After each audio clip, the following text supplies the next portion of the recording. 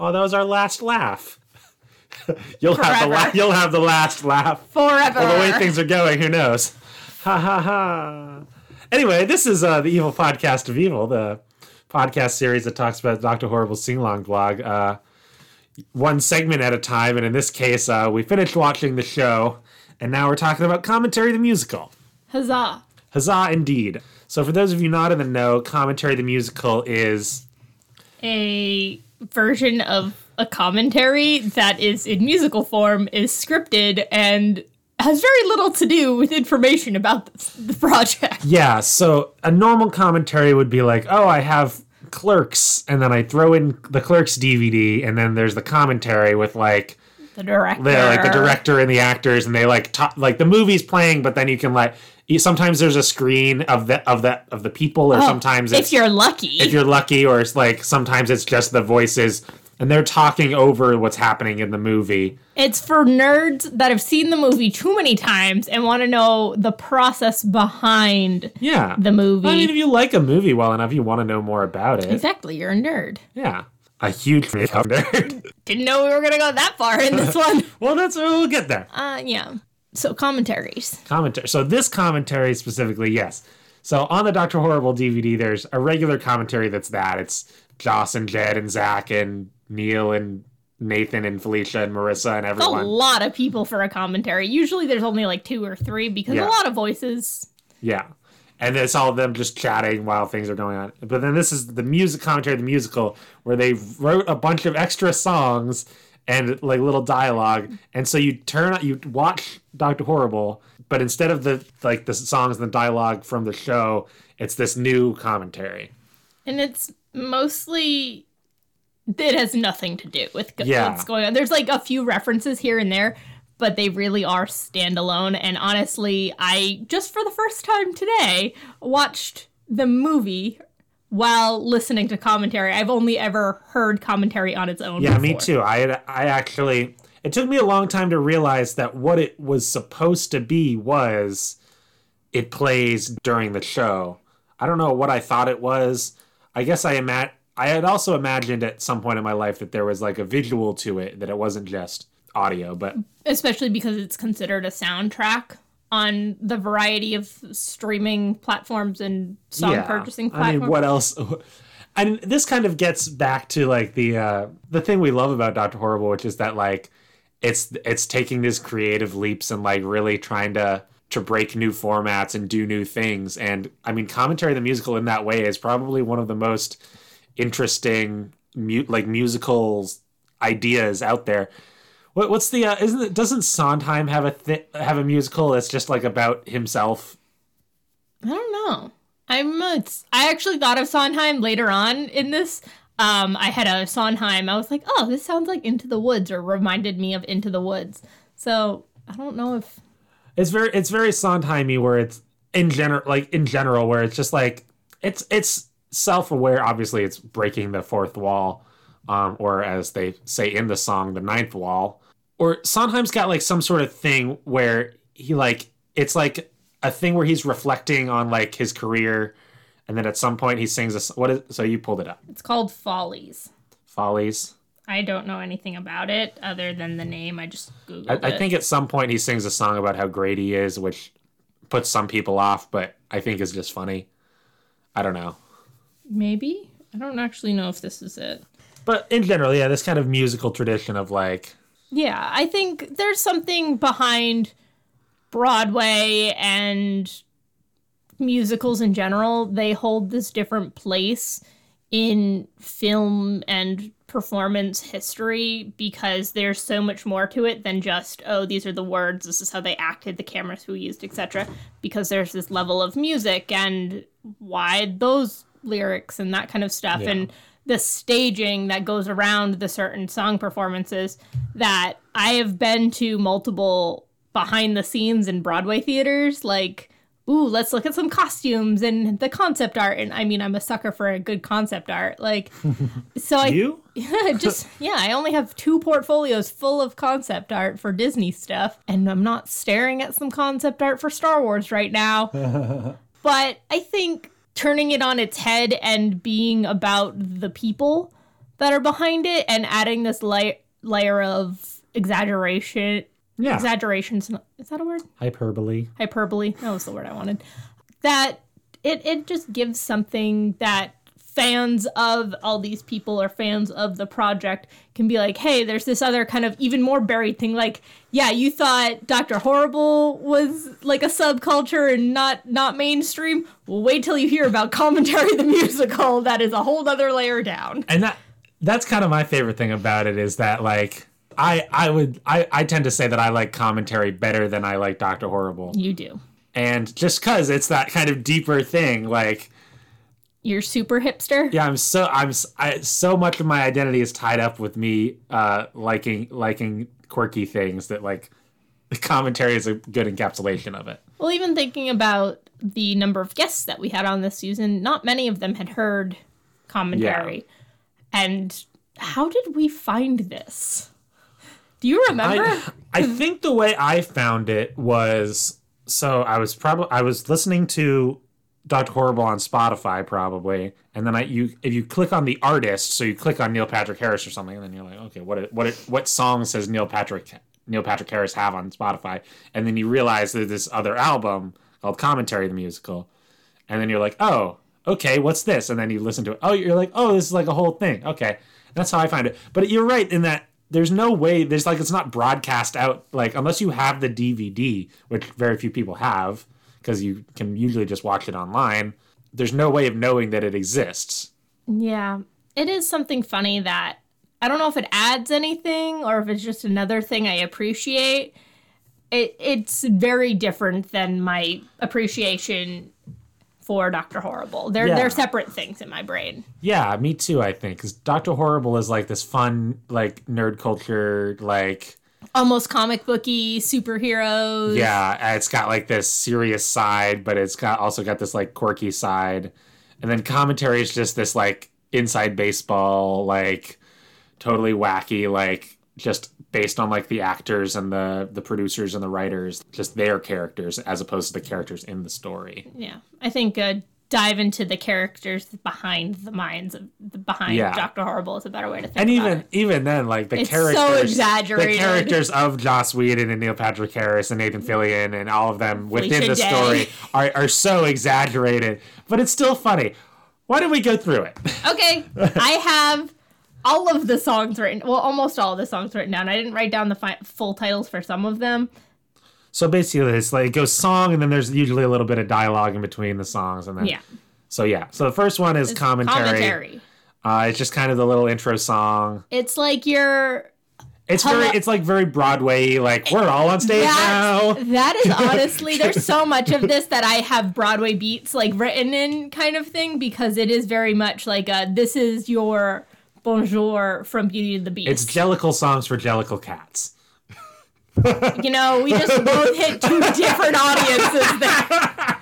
It's Good Morning Baltimore. It's... This is Halloween. Yeah. Okay. Yeah, I think This is Halloween actually might be the best example we just gave from Nightmare Before Christmas. So not a Broadway, but... They do like a staged reading of Nightmare Before Christmas, but they've never done like a Broadway version of it? No. That seems like that would be... That'd be wicked hard.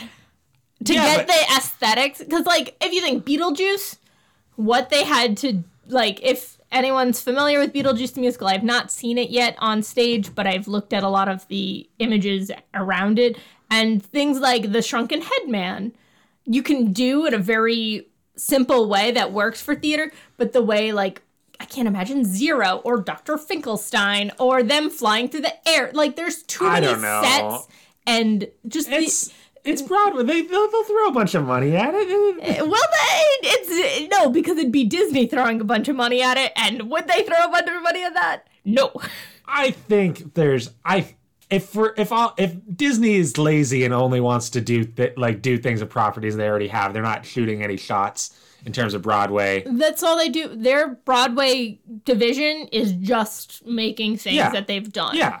So I'm saying, like, down the line, eventually, Nightmare Before Christmas would be a good option for them. I guess. It's got enough songs, too, because I think a lot of the ones that they've already done, Frozen, Little Mermaid, there's not a lot of music. Like, if you look at the soundtrack, there's like 6, 7 songs. Yeah. But they've added so many. Yeah. Problem for Nightmare Before Christmas is probably that it's so short, because it's only like, the movie is only like 70 minutes long. They would extend scenes. Yeah, there'd be more dialogue and stuff. More Sally, probably. Yeah. Yo, petition. Let's make this happen, folks. Okay, so commentary of the musical. So the first song is commentary. Everyone loves these making ofs, the story behind the scene. Nate phoned it in. Yeah. Nathan Fillion really gets hammered on in this. Yeah, I see what you did. Hey. But yeah, the joke is that, like, we're gonna do a commentary and, like, we'll tell you which jokes were Joss's, Marissa's, or Jed's, or Zach's. We won't have these awkward pauses. And then there's a joke where they, like, all go silent singing for a bit. Something they also comment on. Eh? No. Is how it will help them sell more DVDs. Yeah, because they've only sold 4. Yeah. And so I looked a little into this. They made about $3 million selling it on iTunes and through DVDs. And that was how the people that made this got paid. They only got paid and made money off of sales. Yeah. As opposed to getting paid up front or having producers or that kind of thing. So it really was a passion project. Well, yeah. I mean, $3 million, like, considering the, I don't never looked up what the budget was, but I can't imagine it was that much. I don't know. People got paid. That's decent. Who knows? So we go from commentary into where did it come from? Which is a dialogue. The dialogue sting. Well, what's great about that is Nathan goes like, "We're only halfway through the first shot. We're not gonna make it. We're all gonna die." And then Felicia fake slaps him because there's just a very obvious like slap. And then they're all like, "Oh, what?" Neil has a great line delivery. Is like, an internet musical's a wacky idea that's zany. Where did it come from? Like, just kind of making fun of, like, he's nerds, very peppy. Like nerds who would ask that question in like a blog forum or like a Q&A. Like, it's AMA. a wacky idea that's zany. Yeah, his personality throughout the entire thing is very over the top and very extra. Yeah. And then we go into this kind of writer strike song. Strike! Exclamation point. In the intro, Felicia has the line, "What do the writers do?" Which you... I love that line. So, because there's like a little bit of mumbling, like, it's a moment of solidarity, and then they're all like, what does this mean? What is this? And Felicia's like, what do the writers do? And I'm like, I have definitely been that sassy remarked person before, like... Yeah, so Strike is probably the only song in the whole musical that actually says anything about the making of this project. Okay, yeah. I that's the take that's my thesis statement for this song. It's the only one that says anything about why this movie was made. Nobody's Asian in the movies, and the ensemble one is... But that's very much about Penny's casting as opposed to the project on. Yeah. So... It's very Ninja Newsies. Ropes. Ninja Ropes has nothing to do with the making of. What? They played Ninja Ropes. That doesn't have to do with the making of the production. It has something to do with what happened on the site, but not production. Yeah, that's the behind-the-scenes stuff that we come here for. No. Okay. So, it is very Newsies-X. Here's my next Broadway take. Okay. Very Newsies. Okay. It's got the carry the banner kind of feel to it. It's a very, like... If you haven't, I just don't know how to describe it. If someone hasn't heard it, I'm not going to. I believe you. It makes sense. Okay. They also use the word psych, which never gets used anymore, and bring back psych. What was I going to say? Oh, just for reference, I don't know. If someone's listening to this podcast about Commentary the Musical, about Dr. Horrible Sing-Along Vlog, they're in the weeds. Congratulations, you're a huge nerd too. Yeah. As they'll say later, it's like breaking the ninth wall. Yeah. I'm saving that joke for later, Tyler. Sorry. I have a list of jokes here today. All right, I'll let you get through your set list. No. But most of what we referred to earlier in this project of talking about Dr. Horrible, any of our insight on why this was made came a lot from this song because, yeah, it is one of the actual gems of information that we have on this project. Yeah. Well, the idea that like they had to make it for almost nothing, and then the idea that they probably only got paid with DVD sales comes from the idea that when you're in a writer's strike, like there's not a lot of cash flow. No. And the fact that it's still not great in the industry for writers. It's getting better, but it's still nowhere near where it could be. And the recognition of writers is still not present. So that what do the writers do comment still kind of sits. Yeah. My favorite line in that song is it's convincing as a Cockney Dick Van Dyke, which is just like a forced rhyme because they've been using Ike as the rhyme. Mm-hmm. And I like that line. Yeah. It's clever. There are some really good rhymes throughout this project. The whole commentary of the musical has some like just good, well written, good songwriting, internal rhymes, although not every instance. But yeah. Later. So, are you good with this song or do you need more? Strike is good. It's not the best song, but it's good for what it is. Yeah. I think for its informational needs, it's actually good. I never knew a song could sound so much like a really, really boring history class. And You Are? So that's the next bit it's called And You Are. It's a dialogue segment which includes I Never Knew. Yeah, Neil Patrick Harris says that, and then Nathan Fillion's like, that was boring. Yeah. Basically, this one served the purpose of transitioning into more actor-driven music. Yeah, or Stacey getting comes behind in. the individuals of this. Oh, I like that. Yeah. One of my favorite phrases that I use quite frequently, little or no sense, comes out of this. That makes little or no sense. When Stacey comes in, she's like, I have a solo now. It's either Zach or Jed. He's like, that makes little or no sense. Yeah. And Neil, so it starts out as this debate between Neil and Nathan to who gets the first solo. I was referring to the good actors.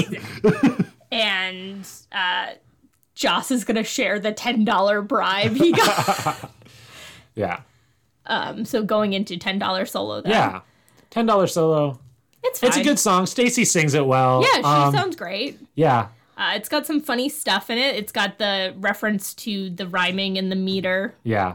She says there's internal rhyme, although not every instance, and the meter is occasionally a little bit bizarre, which is I found fun. Yeah, it's self-referential in a very good way. Have you ever seen Fame? Either the old one or the remake? No, so yeah, they reference the show Fame. She says, I want to live forever just like in Fame. The song's about how she's like an up-and-coming actress, but there's also references to the idea that she's only been there in Hollywood for like 2 weeks. 2 weeks, and she's paid her dues, quote-unquote. Yeah. And I'm like, it's just a joke about how she's paid him $10. Yeah. So she says, I want to live forever just like in Fame, but not as depressing. I hear the remake is better. I think, so Fame is apparent. It's got to be some show about someone who lives forever. Is it like Glee? Or is it more like Rent? That's where I'm like going between the two. I'm like, I think it's a TV show. I don't know. I have no idea, and I'm sure. I think it's more of a drama. Okay, I thought it was like a musical. No. I have no idea. I'm not gonna look it up. Okay, but what I do know is it was an old TV show, and then they were remaking it, and then I think one of the writers of this, so like Marissa or Jed or Zach or someone, was writing on Fame at the same time. Oh, that's the joke. I think. Oh, that's a good joke then. And we also get, if you get the joke, we also have some reference to what's going on screen. Okay. She says something about the Bad Horse chorus coming up, and then they appear. See the Bad Horse chorus jump into frame. Yeah. They tell me I'm not ready to get him a game. Wow. It sounds like where there's this episode of Cracked After Hours where, for one thing, Commentary of the Musical and Cracked After Hours have this very similar thing in that they're things that are so ingrained in my brain that I can recite them pretty accurately. Yeah. No, I'm going to just pause this thought for a second. I'm going to paint a picture for you, folks.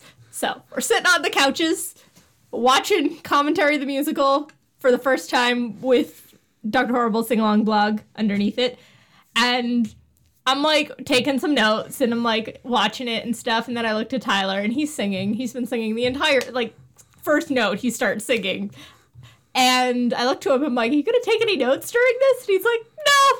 And I'm like, okay, I guess I'm running this one then. And then you don't stop singing the entire thing. You even get up, walk away for a minute. I still hear you singing. You come back, know exactly what beat it's on. And I'm like, how frequently do you listen to this? But then again, I find it on our Spotify listen agains all the time. So I'm like, well, he listens to this a lot, I guess. Yeah, I have listened to it all. And similar to Cracked After Hours, I just know every beat. And okay, I was going to say there's a Cracked After Hours where Soren is just like saying the words to the Saved by the Bell theme song. It's all right. He's like, wake up in the morning, the bell gives me a warning. And I thought of that when I was just singing, like, when I was just saying, like, see the Bad Horse chorus jump into frame. They tell me I'm not ready to get in the game. That cadence of, like, saying a song is funny. Okay. The other kind of reference that, hear me out, I'm going to try and argue this point. Yeah. When she says Hollywood's heart, Hollywood's heartless. They say Hollywood is heartless and only the strongest survive. This is during the sequence in which, so what's on screen is Dr. Horrible is receiving the letter from the Bad Horse chorus, and he's being told he needs to do a real act, like a murder, to get into the ELE. And it's like, hey, there's kind of a reference here in that he needs to do more evil and be stronger. Yeah. It's not like later when they're like, it has to be murder right now. But yeah. But yeah, that, I mean, it's not a direct reference, but it's something that, like, if we were writing a college essay about, like, how themes overlap, then yeah, sure. Yeah, I've just been writing a lot of essays lately. I've just got thesis statements and supporting evidence all throughout this. Yeah. And then Neil jumps in and he invades the song. He paid Joss $15. Suck it, I gave him 15, yeah. So it's and then Stacy leaves crying, which wouldn't she have started crying during the song? I guess that's kudos to her professionalism for being able to finish the song. So the dialogue in which she starts crying is called "Was it something I said?" Yeah, Marissa says, "Yeah, let's all cry for a white girl who got a solo for no reason." And then Jed says, "Marissa, let's not use our bedroom voices because I think they're married." Jed or Zach, I don't remember. I know one of them is because when I was watching Much Ado last week, I had a moment. I was like, Tyler, I think that's groupie number 1. And I made you come and look and confirm my correctness. Yeah. So, and was it something I said is where the ninth wall is brought up. Yeah. So. Yeah. Because Zach or Jed, not Jack or Zed, although those are both names too, says, Joss, that song wasn't even about anything. It was like breaking the ninth wall. It was pointless. It was about itself. Yeah. And Joss says, maybe this whole thing is pointless. Joss is just such a mood. This entire thing. Yeah.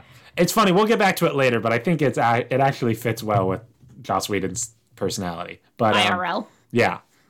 Okay. So next we have the masterful Nathan Fillion. Yeah. Singing Better Than Neil. Yeah.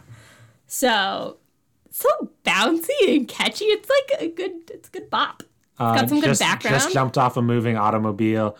So what's nice about this song is that it actually does line up in the musical with the scene where Captain Hammers jumps on the van and stuff. And, Yeah, this is the most referential to what is happening on the screen throughout the entire thing. Yeah. It was something I made a lot of points. I was like, oh, that lines up. Like, it was a lot and probably more than is interesting to talk about. So yeah, it's a good one. It's a bop. Yeah. I like Marissa's the background vocals too. I like at the end where he says, just look at his smallness compared to my tallness, and then he just has all these rhymes. He has all these rhymes with allness, and so he says things like my Pink Floyd's the Wallness. Pink Floyd's the Wallness, Kids in the Hallness, 3 parts of Gallness. Just anything that had all in it, he said. And then Port in the Squallness was one. Squallness, yeah, that was one, and I had to look up what that meant, and that was referring to like finding a port in the midst of a storm. Yeah, he makes 7 figures and gets Emmy nods. I make 7-layer bean dip for the gods. He goes from allness and then says some meanness. He's got my wonderful meanness, my hammer. The people can tell. Yeah. And when I read that, I was like, hey, that's actually pretty good. Yeah. Like, nice reference to something that happens later for him as an actual line. Yeah. Without being explicit in that regard. Well, not that it's explicit, it's a body part. But it was just like a good little gag. It was one of those rhymes that didn't. It was a rhyme that didn't actually happen. So. Is there a word for that in like just like poetry, literary analysis? Just like a break in rhyme scheme? Yeah. Probably. I don't know it. I'm not an English major. I'm technically not. I'm technically a Latin and Greek major, but I know a lot of these things. So then, what are you trying to say about? Or then the next dialogue is, what are you trying to say there? Well, yeah, because Neil's like, wait, what is that? That song's just about insulting me, and then Nathan's just like, no, it's a shanty. My mother my mother used to sing to me. My pirate mother. And then Neil says, song's gonna hurt like a fist. It's a shanty. So, yeah, no, I just like pirate mother. Oh, and then there's mention of Joy Buchanan. Oh yeah. Oh, this is one of my favorites. Nathan says, life isn't a competition, Tiny. The only question you need to ask yourself is, how good a Joey Buchanan was I? A man's Buchananity is what separates him from reptiles and lawn furniture. And see, when my brain hears Buchanan, I just think of Buchananity. One of the only bachelors ever to hold the White House. And James Buchanan. Exactly. And there are some historical scholars that would argue that he was gay. Whoa. Or somewhere queer, a part of the LGBTQIA plus community. And I was just like, is Buchananity the gayness of someone? No, Joey Buchanan, as I offered earlier, and I think is true, is just the soap opera character that Nathan Fillion played as he got his start in TV. And so I guess not. We'll just keep pretending. And then someone else gets frustrated and they're like, I'd like to hear from literally anyone else. And they force Felicia to sing. And she brings up how the Guild inspired this, which we've talked about here before, and how she has Baker's dozens worth of fans. I have dozens of loyal fans. Baker's dozens. They come in 13s. And there's like every one of these little dialogue bits has just like a very memorable joke in it, or multiple. I would even say multiple. Yeah, like a man's Buchananity is so funny. Yeah, but then this goes into Felicia's song, which is the art. Yeah. Yes. Art, lofty artness. Which I think this song says something cool to me, which is, can someone be doing something for fun? And is it okay just to do it because it's fun and you have joy in it, or other reasons? Like Felicia's like, ooh, this person's attractive. Is it okay just to have that base level of yes, I'm doing this because I got to wear some cool shoes and whatever. Yeah. Or does it have to always be for this esoteric Yeah, I think that's more what ethereal. It is. It's it doesn't have to be fancy acting. I could just be gazing into Nathan Fillion's eyes because he's handsome. It's also Nathan Fillion's 49th birthday today as we record this. Happy 49th birthday, Nathan Fillion. But no, I was having a lot of interesting thoughts while I was listening to this one this morning, and I was like, oh yeah, this is actually saying something without being super forthright. And she's inspired by the muse and shoes. And she talks about her death pumps, and she's wearing 9-inch heels in another scene. It's funny. Yeah. She's got all these little things. And she's like, no, I'm sorry, I lost my train of thought on being such a bimbo. Which is not a great word, obviously, but used ironically. Yeah. And she also mentions how Neil's intro vocals on Brand New Day are amazing, which, true. What is that line? In that Brand New Day, Neil, that intro's unreal. A horse. So okay. It's part of the end bit. Okay. So I never understood what she was saying there. So in that Brand New Day, Neil, that intro's unreal. Unreal. So this is during her at the end when she's just listing a lot of things. So drhorrible.com has has liner notes for all of the songs in both Dr. Horrible and Commentary the Musical, which I found quite helpful to parse out some of the lyrics in prepping for this. But there was some other stuff that I was like the beer and Clemanto and the hair and the cheese. These are obviously jokes to something that I am not privy to. Yeah, I think all references to the Guild. Probably. So after the art, we have the rap. The rap comedically is probably the funniest song. It's probably the funniest song. Maybe not the best song, but it's probably one of my top songs though. Like thinking about like, all right, which songs do I like seek out or get stuck in my head or like actually enjoy? The rap is up there. The rap. Okay, so the rap is Zach Whedon rapping about how he doesn't like musicals. He just likes writing. And presumably it's just like presumably just like dialogue and jokes and stuff. Or like edgy stuff. Yeah. And so, but he doesn't like music. Not musicals. And so this song has a couple great things in it. First off, the intro is just like the intro, like the beat drops and then he's going like, yeah, yeah. And then you're like, it's like a joke about how he's like on the phone because he's going like, yep, yeah. Whatever's easiest. Yeah, 233 is fine. Zach, get off the phone! And then he says, oh. And then he starts rapping, which I really love that joke. That joke at the end when he starts giving his comments to just the background singers chorus. Yeah. Well, yeah, over time, at the end, he becomes very white. Yes. he just starts going like, yes, I agree. His voice, I always have thought of this as a Muppet voice. His voice goes very Muppety, especially towards the once he hits moist. Yeah, he's like, what's gonna happen to these kids? It's compelling. Yeah, I like that. And it's just at the end when he's just like, yes, I agree. And then at the very end, he says, I'm the youngest. And just every once in a while, I think, I'm the youngest. And I laugh. You are the youngest. I'm the younger of two. You're the youngest in our immediate family. Okay. But yeah, the rap, most of the song is about just like, he doesn't like make a musical, doesn't matter if it's witty or pretty. That's a one-way ticket to Butt Kick City where you all are permanent residents. Do you need a little more evidence? He's a bully. Yeah, you're starting to sound like a bully.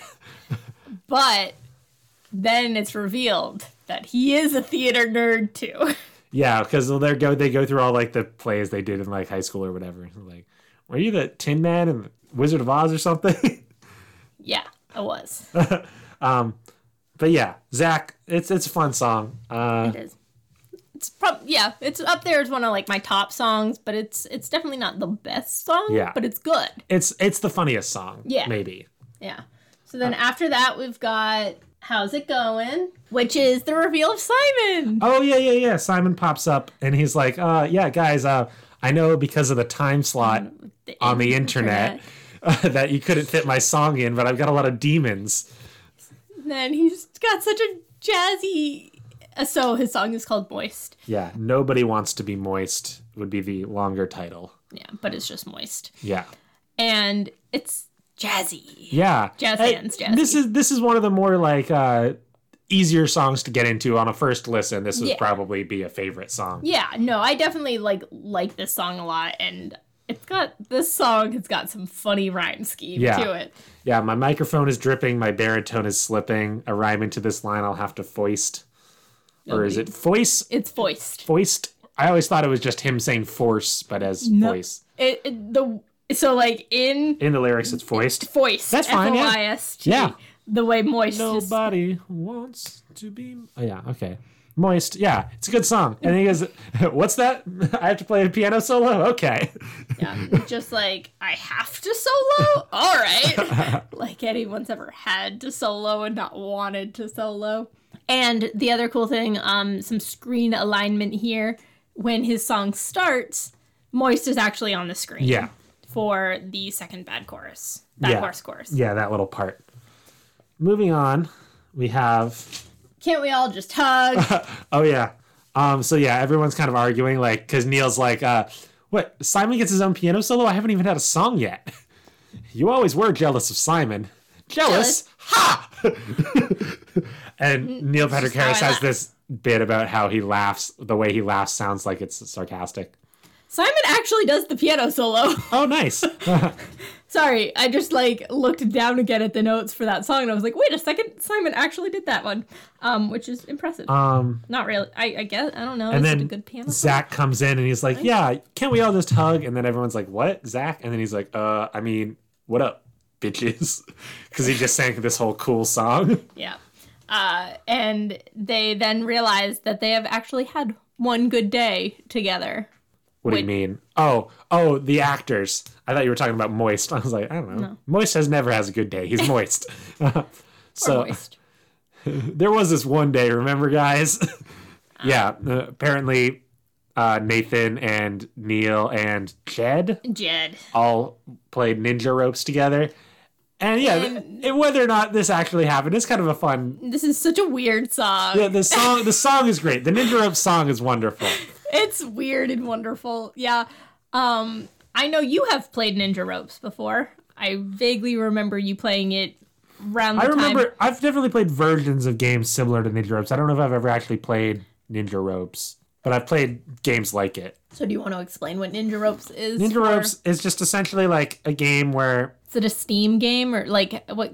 Is it a Flash player game? It's more of a Flash game. Yeah, it was probably an app at some point, like a circa 2007, 2008 iPod Touch. So that would where have been it was just a lot of games along the times of what was that Tomb Runner one? Tomb Runner? I don't know.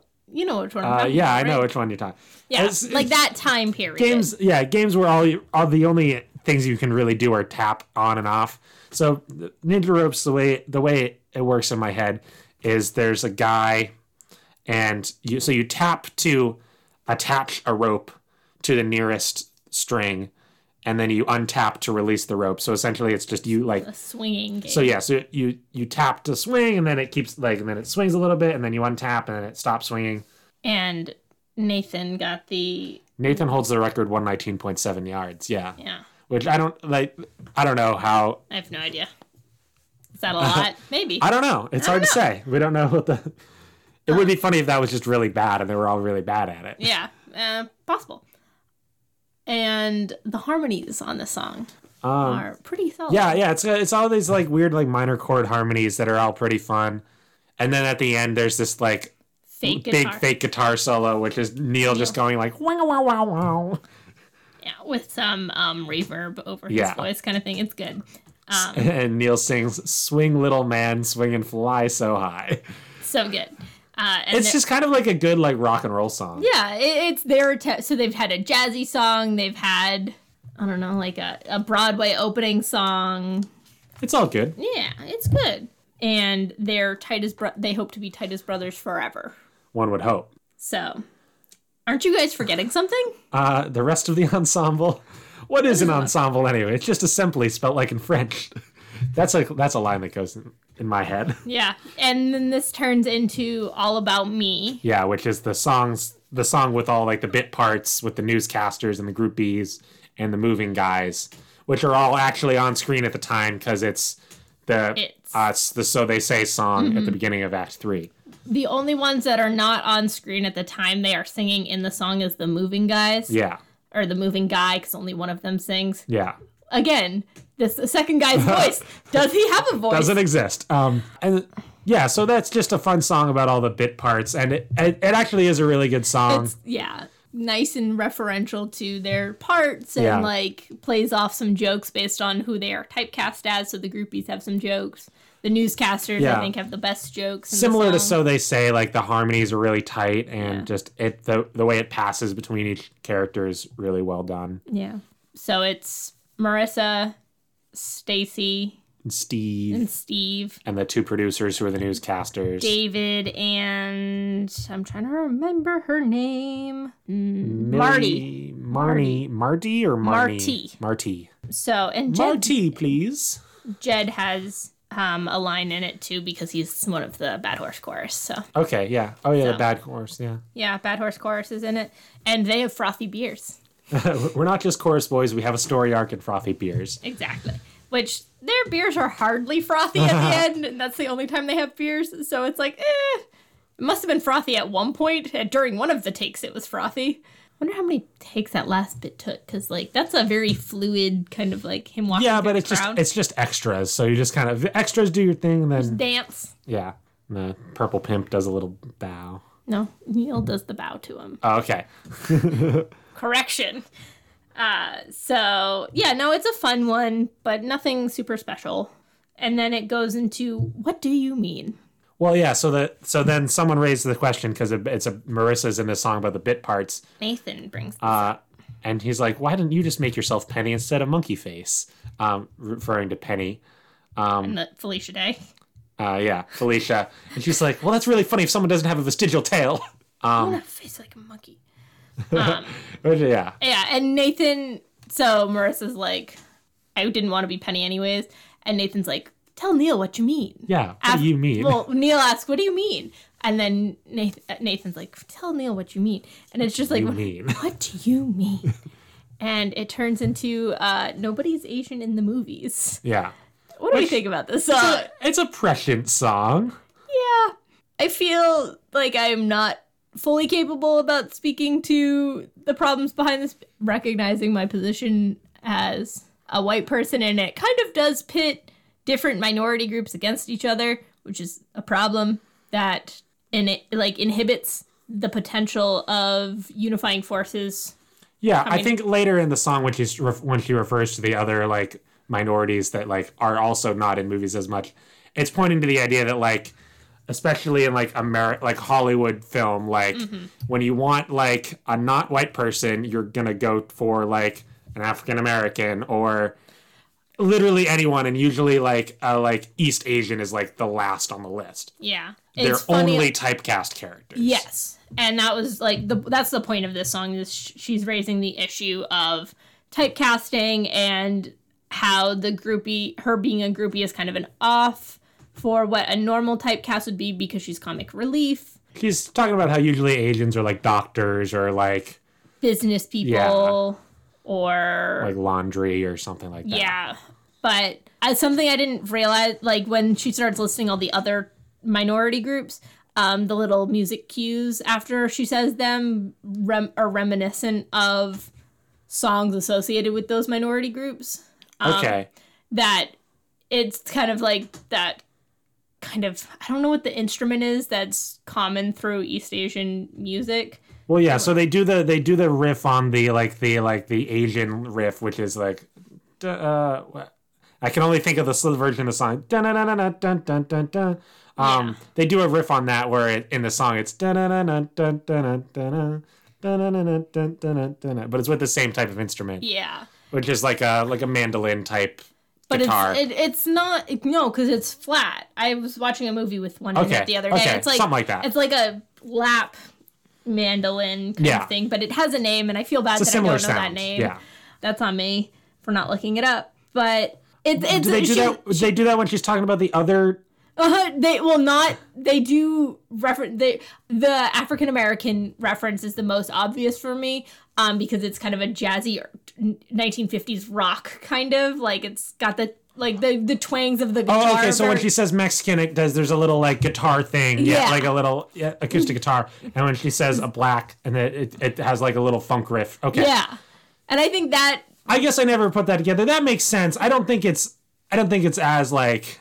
It's not as in your face as it could have been, which I guess is less offensive than it. Well, what I'm saying is that was the first time I noticed it was listening to it for this. Yeah. So it was kind of one of those. Oh, that's. Different. I just thought it was just a riff because it's this bridge of the song. So in a bridge, you kind of get an opportunity to just kind of be weird, and so. But yeah, I think that definitely holds true. I don't know. Yeah, no, it's the song overall is a satire for a very serious issue that occurs in Hollywood and gets back to like. Also issues with the writer's strike and today's like Oscars so white and that kind of stuff, and Greta Gerwig getting snubbed for Little Women. I mean Greta Gerwig's a different issue. Yeah. Oh no, I know, but also Little Women was great. Yeah. In recent years, there have been more successful Asian and Asian American Hollywood and actors. Asians. Crazy Rich Asians. Parasite, which is Bong Joon-ho from Korea. And just even a sitcom like Fresh Off the Boat is one of the most popular sitcoms. It's kind of the go-to. People are like, see, we're equal now. You have one sitcom. But so obviously that's not enough, but Yeah. we've made progress since 2008 that is worth pointing out, at least, if not. It's Building the on. starts of Yeah. progress. Yeah. I would not say we've progressed. Well, progress doesn't mean we've gotten to our goal. But And then, isn't your dad a transpo guy? yeah, what is a transpo guy? I have no idea. Transport? Yeah. I would assume it's something to do with transportation. Okay. But Marissa ends the song being like, "My parents will be so proud of me." Yeah. And she says her father's a Nerdy, funny scientist. And then someone's like, "Wait a second, no, he's not." And then she goes to cry in the corner to play her violin in math. Wait, what? Okay. When Marissa leaves, so when she gets all upset for getting called out, she's like, "I'm gonna go in the corner, play my violin and math." And it's like, Okay. it's playing I thought on that that was something she was saying that her dad did. No, it's something that she's going to do because she's been hurt by Okay. the cruel Okay. messages. No, of that's her. funny. Okay. Yeah. Either way, it's playing into those stereotypes. Yeah. Yeah. And then heartbroken. Okay. So Joss gets his song, which is all about like this kind of idea that this is commentary. So like we're looking for some deeper meaning into this.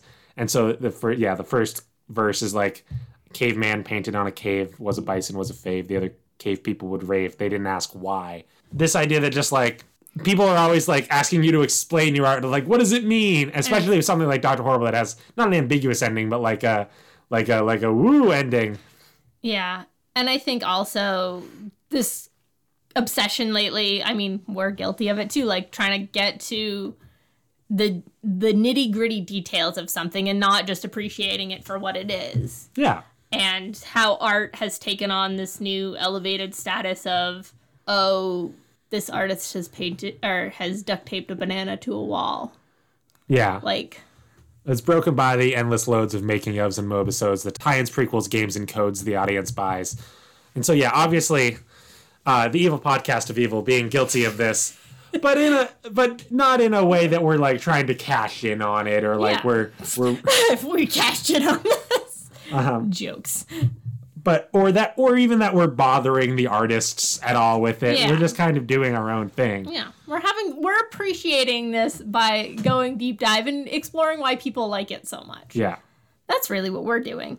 But there is something to be said for Joss Whedon, the character in the commentary, the musical, and in real life, probably feeling like, okay, guys, like, I get it. Yeah, I made Firefly and Buffy, like, just chill out. Yeah. And then I think the Avengers too didn't help him. Yeah. And so this actually happens, this song exists in a pre-Avengers world. So the fact that it really comes true later on with him making the Avengers and Age of Ultron, and then kind of nerd culture just becoming too much for him, among with other things that were more or less problematic that he would say later would come up, would kind of cause him to like retire from Twitter and just kind of take a break from being as prominent in pop culture.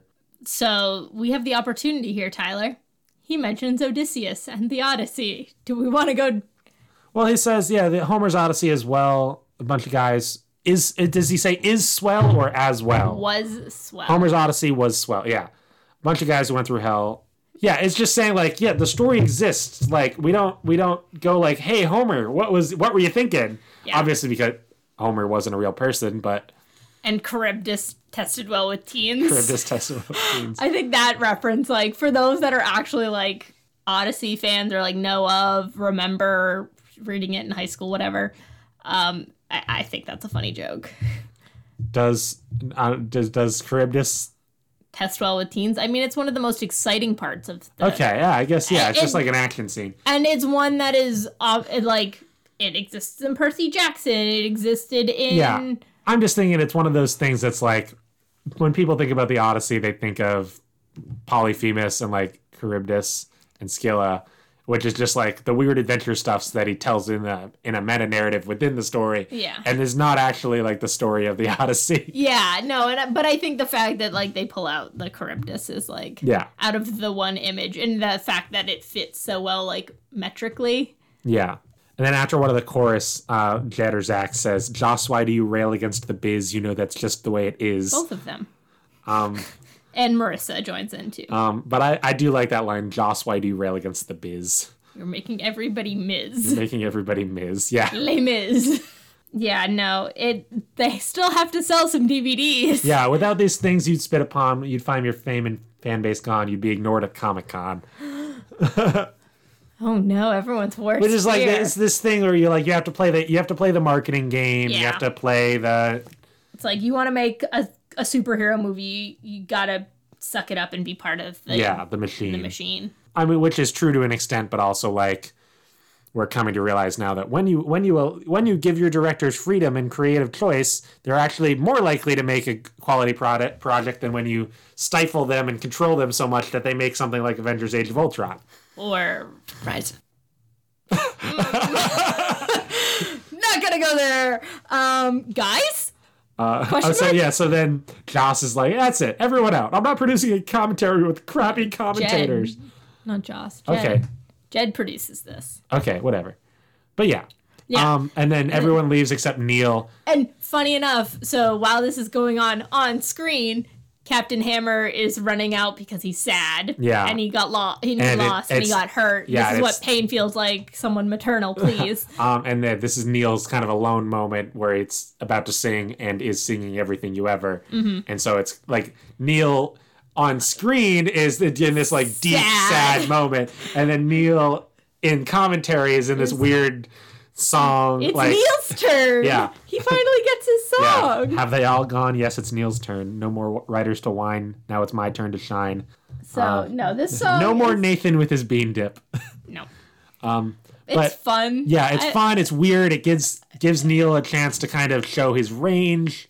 Singing vocal range and like dramatic like range because he has funny bits and then he gets like serious and scared. He has his Sondheim moment. So this is where I'm calling a Sondheim moment. You Are Not Alone at the end of Into the Woods.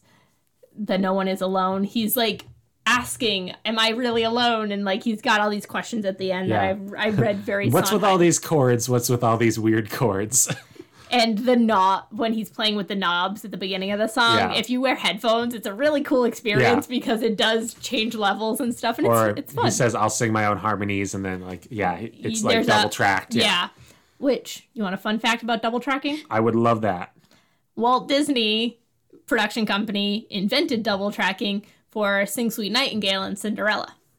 Okay. That's the bubble sequence that when she's washing the floor and there are all the bubbles that are singing along with her. Yeah, what year was that? That was 1950. Okay. Double tracking didn't become popular in music until the Beatles started doing it in 65. I don't know which album it would have been on, something like Rubber Soul. Yeah. Rubber Soul kind of was the turning point, so it would make sense if it was Rubber Soul. But that's kind of where the whole concept came from in general. Yeah. And now it's very prevalent, and you like hear it all the time to like harmonize someone. Just with themselves. Yeah. Tim Minchin is very famous for that. Well, he does it comedically because he'll just mix the song with only his own voice. Yeah. But so Neil's it's fun. Felicia dies while like Neil makes over the a comment. Course of the song. Neil makes a comment that Felicia's died. Yeah, well, you just had to die because there's no Team and I, and then she's dying on screen. Yeah. And he makes a reference to a boom guy in shot. There's a boom guy in frame. He was great. What's his name? That in the shot that's on the screen while he's singing that, there is no boom guy in shot. I like this. I like the line. He's like, look at that shot. We used cameras. Me talking about movies because I have nothing to do with them other than I like watching them. Neil's turn is really fun and it's a fun song. Yeah. And Neil Patrick Harris is an amazing singer and he's got some really good notes. And he can rap. No, he cannot. We have finally, so this whole time we've been like, Neil is great and PH is the best. We found a fault in NPH. He can't rap. He cannot rap. My name is Neil, and I'm here to say Boku Chekopo Bakopo. No. So yeah, and then the commentary reprise. Yeah, and then he's like, and then Felicia comes in, and she's like, Neil, you're not alone. You're just kind of a douche. Yeah.